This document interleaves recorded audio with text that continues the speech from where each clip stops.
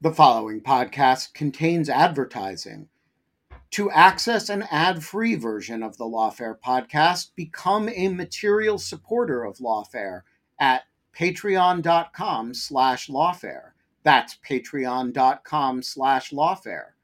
Also, check out Lawfare's other podcast offerings: Rational Security, Chatter, Lawfare No Bull, and The Aftermath. One size fits all seemed like a good idea for clothes. Nice dress. It's a t-shirt. Until you tried it on. Same goes for your healthcare. That's why United Healthcare offers a variety of flexible, budget-friendly coverage for medical, vision, dental, and more. So whether you're between jobs, coming off a parent's plan, or even missed open enrollment, you can find the plan that fits you best. Find out more about United Healthcare coverage at uh1.com. That's uh1.com.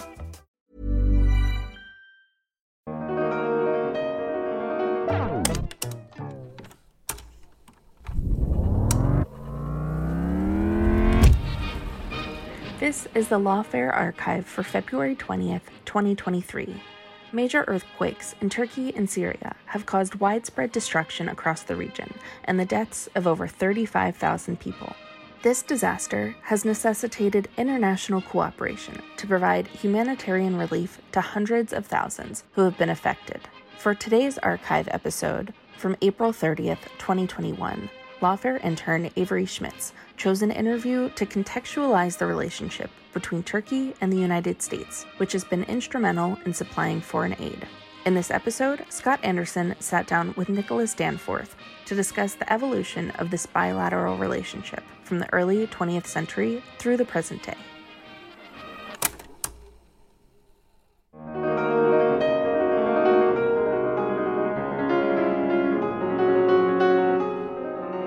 I'm Scott R. Anderson, and this is the Lawfare podcast for April 30th, 2021. When President Biden entered office, he inherited a bilateral relationship with Turkey that was strained to the limits by the growing independent streak in that country's foreign policy, and one that had been pushed in unfamiliar directions by his predecessor's direct and often unpredictable personal relationship with Turkey's longstanding president, Recep Tayyip Erdogan. This past week, the Biden administration took its first major move on the U.S.-Turkey relationship by recognizing the atrocities committed against Armenians by Ottoman authorities in the early 20th century as a genocide, a move that prior presidents had avoided for fear of how Turkey might react. To discuss what these developments may mean for this key bilateral relationship, I sat down with Nicholas Danforth of the Hellenic Foundation for European and Foreign Policy and Aslı Aydın Taşbaş of the European Council on Foreign Relations. We discussed how Turkey views its place in the world, what this means for its alliance with the United States, and how the Biden administration is likely to respond moving forward. It's the Lawfare podcast for April 30th, the state of the U.S.-Turkey relationship. So last week, the White House released a readout of an event that a lot of Turkey watchers have been waiting for with some anticipation, and that was the first phone call between President Biden and Mr. Erdogan of Turkey. This is something that happened 3 months after Biden entered office. A lot of folks were saying this is something of a cold shoulder, kind of setting or resetting a little bit of a tone for the relationship with the United States and Turkey. And of course, Biden, while it wasn't included in either of the official readouts, media reports indicate that President Biden used the opportunity to tell Erdogan that he, in fact, was taking a pretty dramatic step that prior presidents have evaded with direct bearing on the U.S.-Turkey relationship, and that is the decision to recognize the killing of Armenians in the early 20th century as a genocide. Again, a step that prior presidents had hesitated to take, even as commemorating and recognizing the atrocities that occurred during that period had become a kind of annual event that American presidents were involved in. Before we get to these most recent steps, I want to take a little bit of a step back and give us a sense of where this new tack, perhaps, that Biden is pursuing is coming from. Because, of course, we saw that Biden's predecessor, President Trump, had a very interesting and idiosyncratic in some ways relationship with Erdogan, involving a very direct communication often that led to big swings in U.S. policy in Syria and elsewhere. Nick, let me turn to you first. Give us a sense of what the state of the U.S.-Turkey relationship was that Biden inherited, where he's coming from, and what he kind of encountered on January 20th when he assumed office. Thanks, Scott. Biden, as you suggested, inherited a both deeply dysfunctional but also confused relationship with Turkey. U.S.-Turkish relations have been degenerating for decades now. Coverage in the United States focuses on the personality of President Erdogan. He's certainly a big part of it, both his rhetoric and his worldview, but there are also structural issues. The end of the Cold War meant that the United States and Turkey didn't have a common strategic enemy to bring them together. And in that context, more and more differences have festered. The United States is upset about Turkey's purchase of Russian air defense missiles. Turkey is upset that Fethullah Gulen, the cleric involved in Turkey's 2016 coup attempt, lives in the United States. There are also profound differences over Syria. Both the United States and Turkey are sponsoring organizations there that the other sees as a terrorist group. In this context, things got even more confused when Trump came into office because none of these problems went away. But somehow Trump personally was very eager to get along with Erdogan and was very eager to convince Erdogan that basically he could make all Turkey's problems go away. And if it weren't for other people in the administration, other people in Washington, Trump and Erdogan could have a beautiful relationship. And so Biden, I think, has been very eager to reset this and show that yes, the United States and Turkey still have a lot of common interests. They still need to continue to cooperate, but this has to be on America's terms. Biden, particularly by not calling Erdogan, has tried to say, I'm not going to be Trump. I'm not going to pick up the phone whenever you call. I'm not going to handle Syria the way you tell me to. I'm going to work with Turkey as it serves American interests, not as it serves Turkey's interests. And I'm sure we'll talk about this more, but the Armenian genocide statement was just the latest example of how this is playing out. So that's a great kind of synopsis of the American side, of the American political side of this relationship. But Asa, let me turn to you. Tell us a little bit about where Erdogan is domestically in Turkey right now. Obviously, he has been in power for a long time, but is also facing an array of challenges right now, ranging from the COVID pandemic to own domestic political challenges and, questions about his party and new challenges on various fronts there, both locally and nationally. And also, we're seeing his government kind of take a turn in regards to its foreign policy. So tell us a little bit about where Erdogan is and where the U.S.-Turkey relationship fits into Turkey's domestic picture for him. So Erdogan has been in power for almost 2 decades, and he is experiencing somewhat of a decline in his popularity, particularly over the past 2 years, and is able to hold on to power with a mixture of sort of control over state apparatus, but also, increasingly authoritarian policies which make life more difficult for his domestic rivals. Having said that, he is still by far the most popular Turkish leader, and his appeal, his nativist appeal, is making Turkey great again. His promise is that the Turkey is no longer bound by the Western-led liberal order. It worked for a while. It doesn't anymore. We can achieve so much more. Sort of what I call Turkey's Sonderweg. Turkey's sort of a more independent, non-aligned policy in which he promises his voters that Turkey is destined to be a global power in an age of great power competition, on par with Russia, US, etc. The reality is, of course, Turkey is a regional heavyweight and has been expanding its military footprint outside of its borders, for sure, in Syria, Libya, Caucasus, and so on. But it's not a global power in the sense that, in terms of military capability is one thing, but in terms of economic power and sort of ability to deliver to its citizens, it's one of the least powerful members of the G20 League. Erdogan's domestic narrative is all about rebuilding the empire, closing the 100-year parenthesis that the secular republic was, and unleashing this sleeping giant. And I think increasingly we're seeing that he has reached the limits of that policy. Even the propaganda value is wearing off. You have a situation in which Turkey is barely able to obtain enough vaccines for its citizens. So far, only 10% have been vaccinated. You have a situation in which the president, a mighty Turkish president, has been waiting on the phone for the last 2 months, waiting for a call from the US president. You also have, in addition to growing electoral vulnerabilities, you have a very serious economic vulnerability, which of course is also inching away his support base. So it's more of a juggling act for Erdogan than people understand. When they look at Turkey from outside, he looks almighty. But domestically, yes, he's very powerful. And no doubt he is the most popular leader, but he has to constantly push and pull and negotiate and build alliances and build new alliances in order to, and do a fair bit of authoritarian brinkmanship in order to retain power at home. So we're only 100 days into the Biden administration. Obviously, they have a whole world of international issues to address. And as one might expect, we haven't seen necessarily a ton of action happening on a lot of important bilateral relationships, and Turkey among them. And part of that's about the pandemic, part of that's just about the policy review that every new administration undertakes when they're evaluating what they need to change and what they should keep from the prior administration. But we've gotten a couple of tea leaves here, both in terms of the 90-day delay in the first talk between Biden and Erdogan, in terms of this recognition of the Armenian genocide.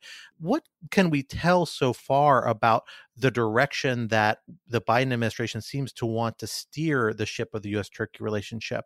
Nick, you described it as a bit of a reset, but is it a reset and a humbling, perhaps, as Asla might have suggested, a deliberate effort to show the limited degree of influence that Turkey is able to influence, particularly in comparison to the relationship between Erdogan and Trump, where Trump was very eager to provide a variety of bennies to Erdogan? Or is there something a little more sophisticated, or is it just in a holding pattern while the Biden administration gets its sea legs? So I think Asla did an excellent job of explaining why, especially when you look at this from Ankara's perspective, this is about more than just some bilateral disputes between the US and Turkey. Part of the tension comes from Turkey really having a new strategic vision, really having a new goal about its role in the world, and really emphasizing that, after a long time in which it was defined as a loyal NATO member, it wants to have a more independent foreign policy, and it thinks it can balance the United States and Russia to enhance its interests and to push back against what it sees as an often hostile attitude from Washington. And the problem with Trump's policies was that it played into both Turkey's perception that Washington was hostile, but also Turkey's perception that Washington needed Turkey too much to ever push back against it. And so, you had a lot of harsh rhetoric, especially coming from the United States Congress. During the last 4 years, you had the repeated threat of sanctions over something like the purchase of Russian missiles, but you also had Trump repeatedly intervene to look out for Turkish interests by, say, delaying those sanctions. And so this did, I think this is the challenge that Biden is going to continue to face, confirm Turkey's already extant belief that, again, Washington didn't like it, but Turkey was too important for Washington to be able to do anything about it. And I do think the way Biden has tried to reset this is actually very good for pushing back against this view. I don't think anyone in the administration wanted to say that it's trying to humble Turkey, but there is some truth to that. It's, through Biden's inaction, through resisting calls that previous presidents have fallen victim to censor the use of the word genocide, by simply waiting to call Turkey, by putting out repeated statements criticizing Turkey's human rights abuses, Biden is saying, look, we don't need this relationship as much as you think we do. If we're going to cooperate with you, if we're going to have a new, more harmonious relationship, if we want to go back in time to when we had a healthier relationship, that's going to require real concessions on Turkey's part.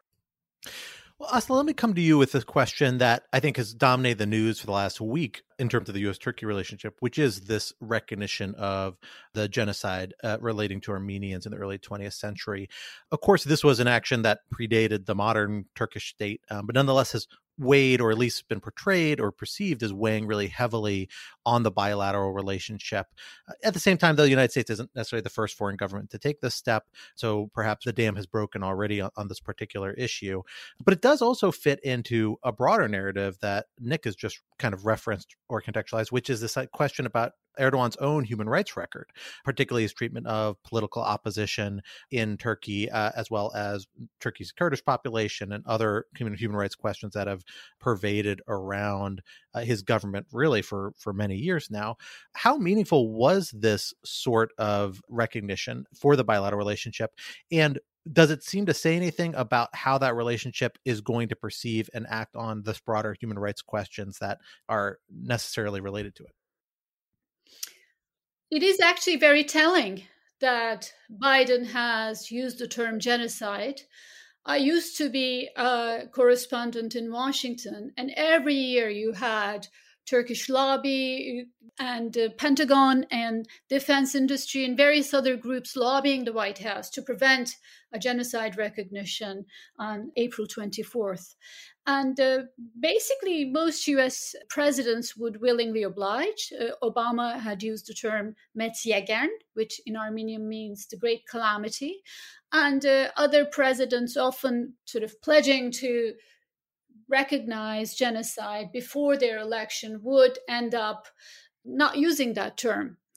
The fact that Joe Biden has used the word genocide, the G word, so to speak, in the Turkish-American relations last week, tells us several things. One is that Turkey is no longer the ultimate geopolitical prize in the age of great power competition.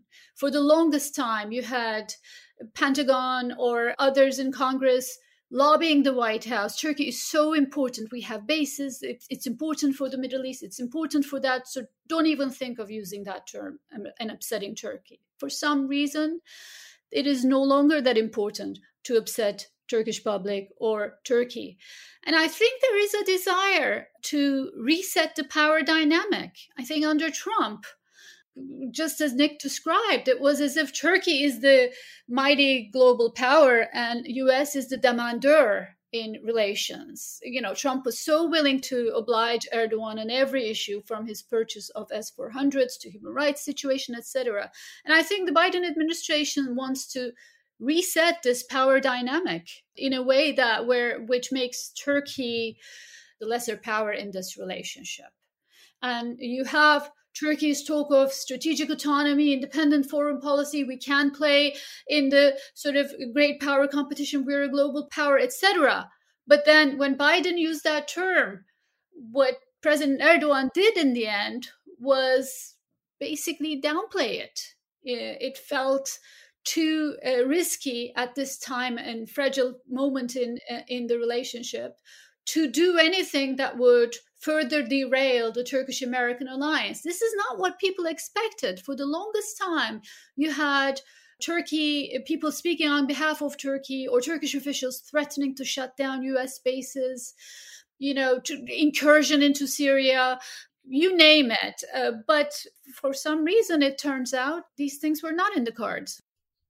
Well, let's dig a little deeper into this idea that you've brought to the fore here that seems to be a major driver in the dynamics of the bilateral relationship. And that is this new, robust kind of vision of Turkey's role in the world and of Turkish foreign policy that Erdogan has embraced really over the last decade, I would say, as a casual Turkey watcher, although I'd welcome correction or calibration on that. But that has kind of particularly come to the fore in the last few years when you look at Libya, Syria, a number of other areas where Turkish foreign policy interests seem very much in tension with the United States. Asla, can you give us a little bit more about what the actual vision is for Turkey's role in the world and how it's manifesting in a variety of spheres that might cause this tension between the United States and Turkey? The vision is described as strategic autonomy. This notion that Turkey's interests are best served when it is non-aligned and can play hardball with global powers, and I think Erdogan's skill has been playing off Russia, and particularly under Trump administration, playing off Russia and US and Europe even against one another. And the idea is that Turkey is destined to be a great power, a global power, rebuild the Ottoman Empire, etc., in this new age, that the West is in decline and the vacuum in the region will be filled up by players like Turkey. There's several problems with this vision. The most obvious one being issues to do with Turkey's capacity. It is a regional heavyweight, no doubt. But when it comes to being a global power and having the economic might to go along with that, I think Turkey is clearly feeling extremely vulnerable now. But this is a case where you are misled by your own propaganda. When you turn on television in Turkey, there is sitcoms about the rise of the Ottoman Empire. There is almost a worship of the Ottoman Empire now over the last few years, from the various battles they have won in the last stretch of the empire to figures and sultans, etc. This is very different from the sentiments during the Republican period. During the past 100 years, people were told in the school system that the Ottoman Empire was backward, was unable to meet the demands of what Ataturk, the founder of the Republic, called the contemporary civilization, and the modernizing project of the Republic, of the secular Republic, essentially tended to de-emphasize the successes of the Ottoman Empire, particularly its final stretch, and talk about the Republic as this more forward-looking vision. What you have now from Erdogan and his friends is a totally different take, which sees the secular Republic as 100-year parenthesis that did not really allow Turkey to fully flesh out its potential. And now that parenthesis is being closed and the empire is coming back.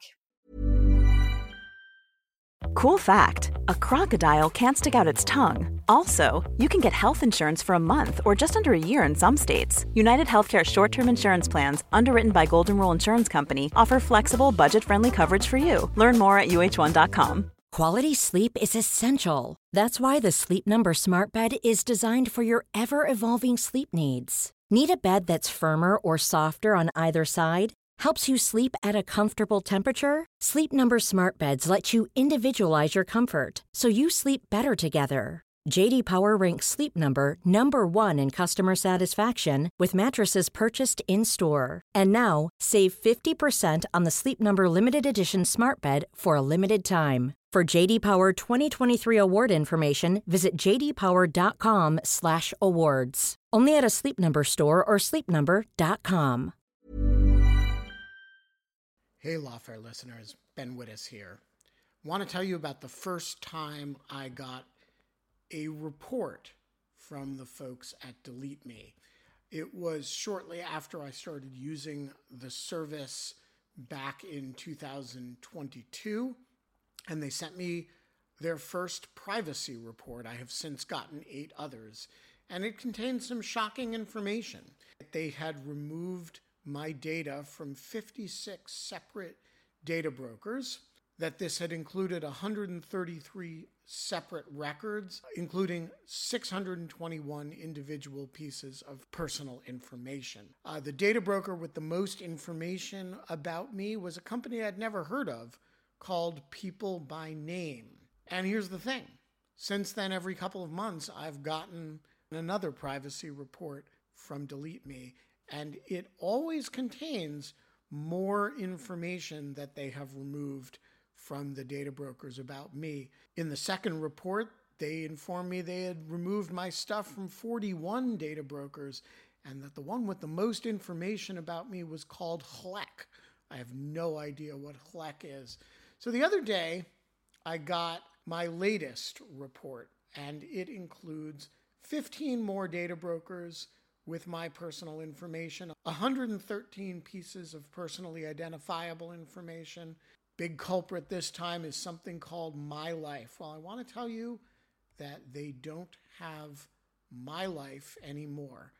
And that is why I recommend Delete Me. As this little anecdote shows, there's a lot of my data out there, and these companies keep acquiring it and making it available to anybody who can pay.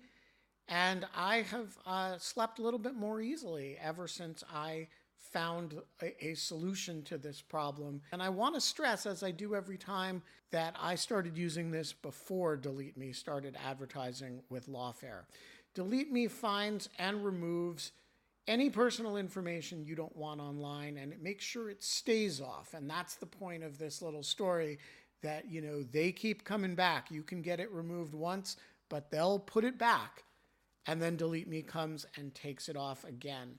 It's a subscription service that removes your personal information from the largest people search databases on the web, and in the process helps prevent potential identity theft, doxing, and phishing scams. Delete Me sends you regular personalized privacy reports, just like the ones I've been describing, showing what info they found where they found it, and what they removed.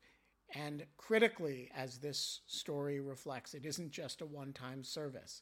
It's always working for you, constantly monitoring and removing the personal information you don't want on the internet. It does all the hard work of wiping you and your family's personal information off the web. Data brokers hate Delete Me, which is why I like it.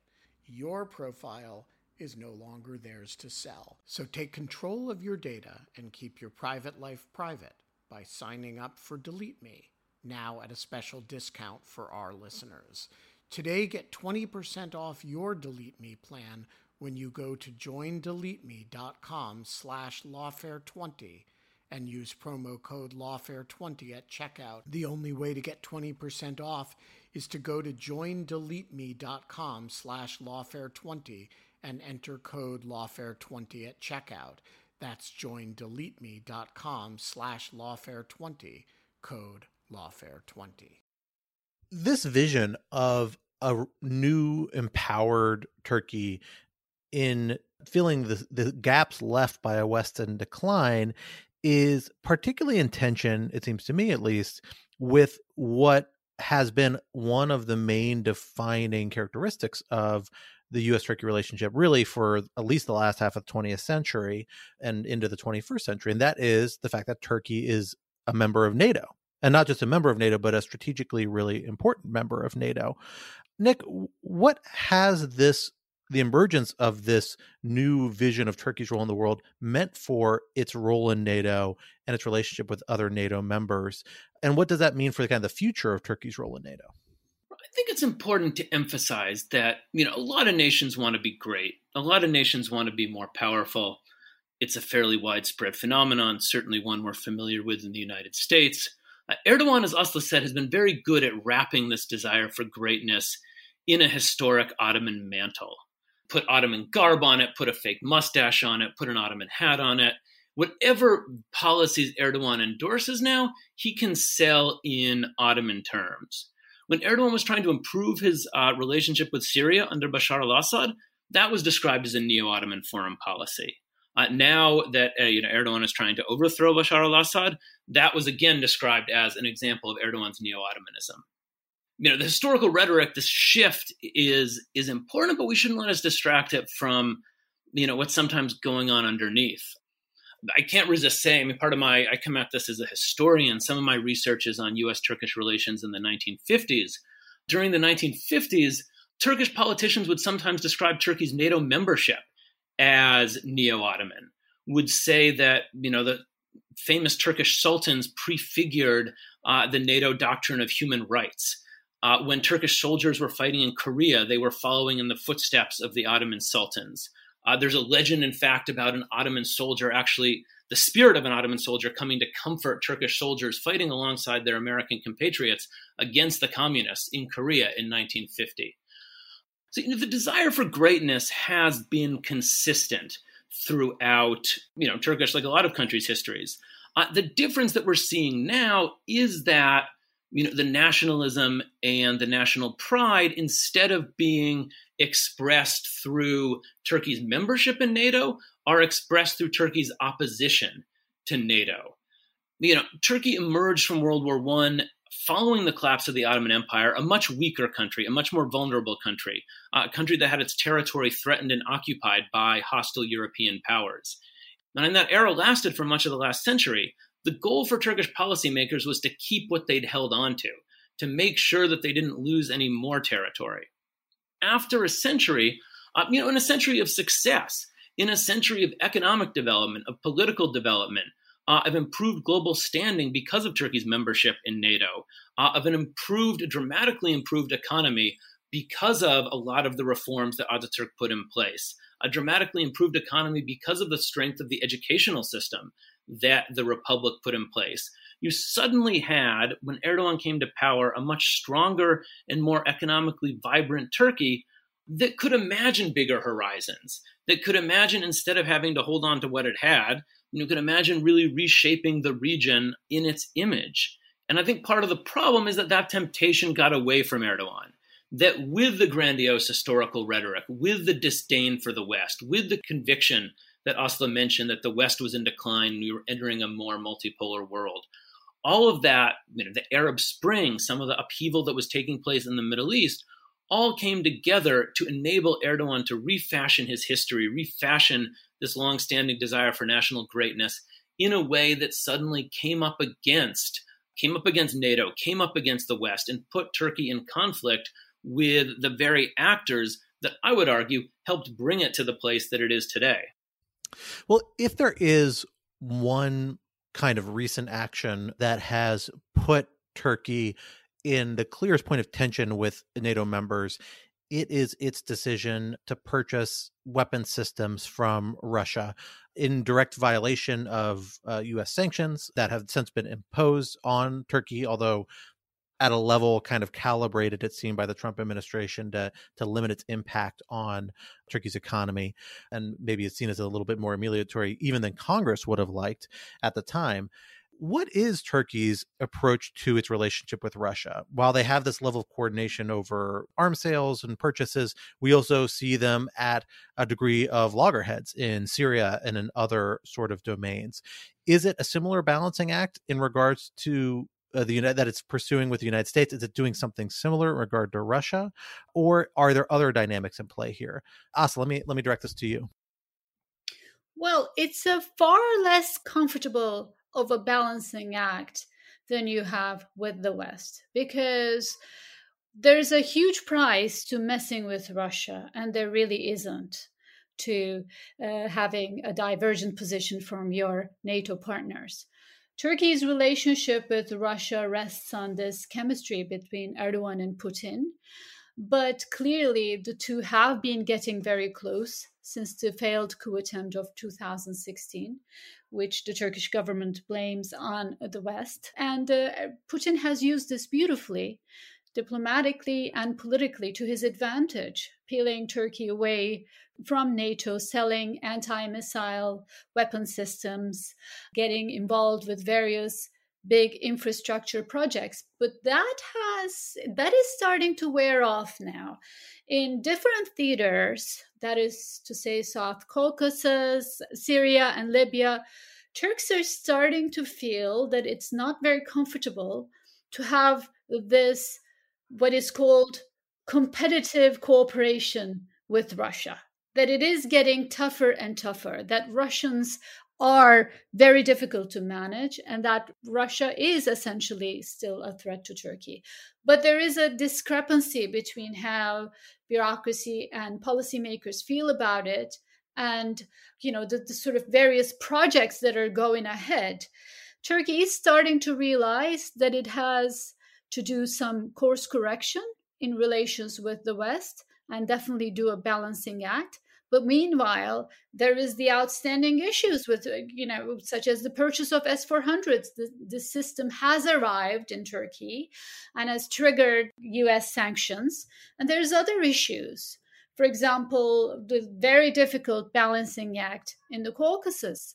And on top, you have, I think, pressures that are coming on an economical level. Turkish economy is so well integrated into the Western and in particular European economy that these tensions that come from Turkey's opaque relationship with Russia are triggering various reactions in the financial sector that end up hurting Turkish economy. So you have a situation in which balancing act is there, but it is getting increasingly more difficult to play.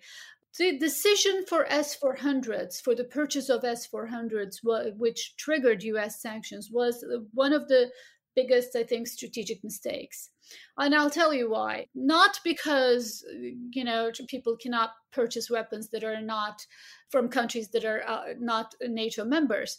But this is a very sophisticated system. It's a very good system, and it makes sense for China or Myanmar to purchase it because their military is can be integrated with this system. But for a NATO military, for a NATO defense architecture, it makes no sense to buy a system a software, so to speak, that speaks a different language. So you are buying a very sophisticated system, which you cannot fully integrate with your air defense mechanisms, with your fighter planes, with your radars, etc. But then you're nonetheless being blamed for buying that system. So this is a decision that was made by President Erdogan, and it is something he's finding a hard time walking back on. Well, another area where we see Turkey both involved with Russia and involved with the neighboring Assad regime, and that plays into its domestic politics in regards to the relations between its own Kurdish population and sometimes violent relationship with that and with Kurdish population nearby Syria is Syria.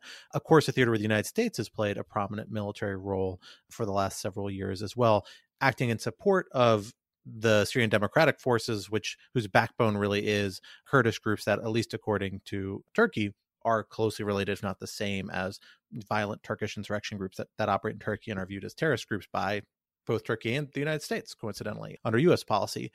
Nick, tell us a little bit about how Turkey's role has evolved in Syria to the point now where it's really occupying a slice of Syria taken predominantly from those Syrian Democratic Forces, and how that's factoring into this U.S.-Turkey relationship as well. Is this a point of leverage it has over the United States and over the Biden administration, or is it another situation where Turkey might be finding itself a little over its head?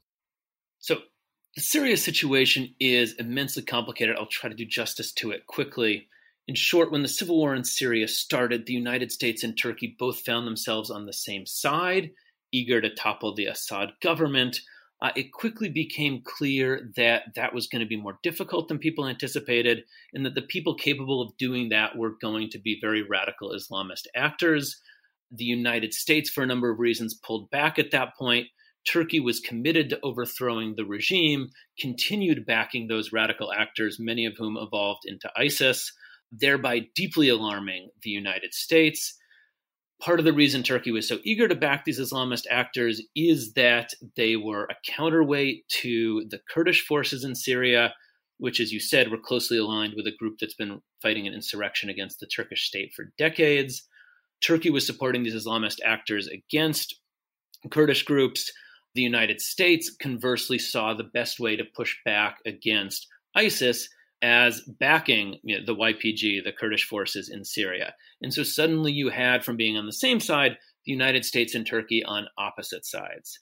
This is where the situation with Russia, which I'm really glad you asked Asla about because it's also a mess, and I'm glad she was able to summarize it so nicely. This is where the situation with Russia got even more complicated. In many of the conflicts with Russia, which I think Asla nicely described as competitive cooperation, there was a sense that while Turkey and Russia might be backing opposite sides, they had an even deeper interest in getting the United States out of this conflict. So when the United States was backing Kurdish forces, Turkey decided that by working with Russia, it could get Russian support to intervene militarily in Syria. It needed Russian permission to use Syrian airspace. It got it. This enabled it to fight the US-backed Kurdish groups there. But this also made Turkey dependent on Russia. And so in Idlib in northwestern Syria, where Turkish-backed Islamist forces were falling under a Russian and Syrian-backed assault, it repeatedly created a situation where the Turkish government was forced to back down, to give ground, and to allow Russia and Assad to keep making advances in order to maintain this semblance of cooperation which, as Aslı said, Turkey was very uncomfortable with. Turkey realized came with long-term consequences, but those were seen as secondary to pushing back against the United States, getting the United States out of Syria, a goal that Turkey thought it had accomplished when Trump greenlighted a Turkish invasion in northeastern Syria, fall 2019, but has proved more difficult and has put Turkey in a difficult situation now where, instead of trying to successfully balance the United States and Russia, it sometimes seems to be falling victim to simultaneous pressure from both the United States and Russia at the same time. And that's the situation it finds itself in now. It's still at odds with the United States in northeastern Syria, where it's up against Kurdish-backed groups, and the Islamist groups it's backing in northwestern Syria are once again falling under military pressure from Russia and the Syrian regime. And it remains to be seen how Ankara is going to balance these pressures. So we have a complicated situation involving Turkey and the United States and Syria and other parts of the Middle East as well. We've talked about Libya. There's other kind of corners. But for the last few weeks, really a lot of U.S. foreign policy is focused on another theater where Turkey also plays a different role, and that's Afghanistan. The Biden administration, of course, has now announced that it intends to withdraw U.S. troops from Afghanistan effective September 11th, 2021. No conditions on that. That appears to be a hard end date for the U.S. military presence there. And of course, that turns the focus to what has been in substantial part a Turkish-sponsored, kind of peace process between the Taliban and the United States and the Afghan government. Of course, the most recent meeting after the declaration of withdrawal, which actually moved the date back from May 1st to September, was postponed. But Turkey nonetheless has played both a diplomatic role in regards to fostering these sorts of conversations and diplomatic dialogue between the United States and the Taliban, something that's presumably going to become more important as U.S. military presence declines and a lot of activities there shift to diplomatic channels. And then it also, of course, has troops on the ground. And I'm not sure they've actually reached a firm conclusion as to whether the Turkish troops in Afghanistan will be departing or not with the rest of the NATO contingent. At one point, there was some chatter about them potentially remaining beyond the other NATO forces located there. Aslı, can you tell us a little bit about how Turkey fits into the Afghanistan picture and therefore might play a role moving forward as the Biden administration attempts to execute what it really is kind of the main foreign policy objective that's laid out for itself in this first year in office, which is ending the U.S. conflict there? Afghanistan has no strategic value for Turkey. Zero. But it is extremely valuable in terms of providing an opportunity to fix the relationship with the U.S. It's obviously a peripheral issue. It's not one of the core components of the Turkish-U.S. relationship. But by sending troops to Afghan peacekeeping mission and after U.S. withdrawal, or by hosting the peace talks in Istanbul, Ankara feels they can curry favor with the Biden administration at a time when relations are at their lowest. So it provides value, a roundabout value, which essentially is about perhaps providing an opportunity to highlight Turkey's importance to Biden people who no longer seem to think Ankara is the most important geopolitical partner. Yeah, I just follow up by saying, part of what makes the Afghanistan peace talks in Turkey important is that it shows that there are still people in the State Department who are eager to try to develop a positive relationship with Turkey and see things like this as a chance for the United States and Turkey to work together. The risk is if it doesn't work out, if Turkey tries to leverage its roles in the Afghanistan talks for concessions on other issues from the United States, or simply if these being Afghan peace talks, they don't work out, the risk is that this is the one area in which we were trying to have a positive agenda. If that falls through, it's going to further sour the very possibility of having a positive agenda.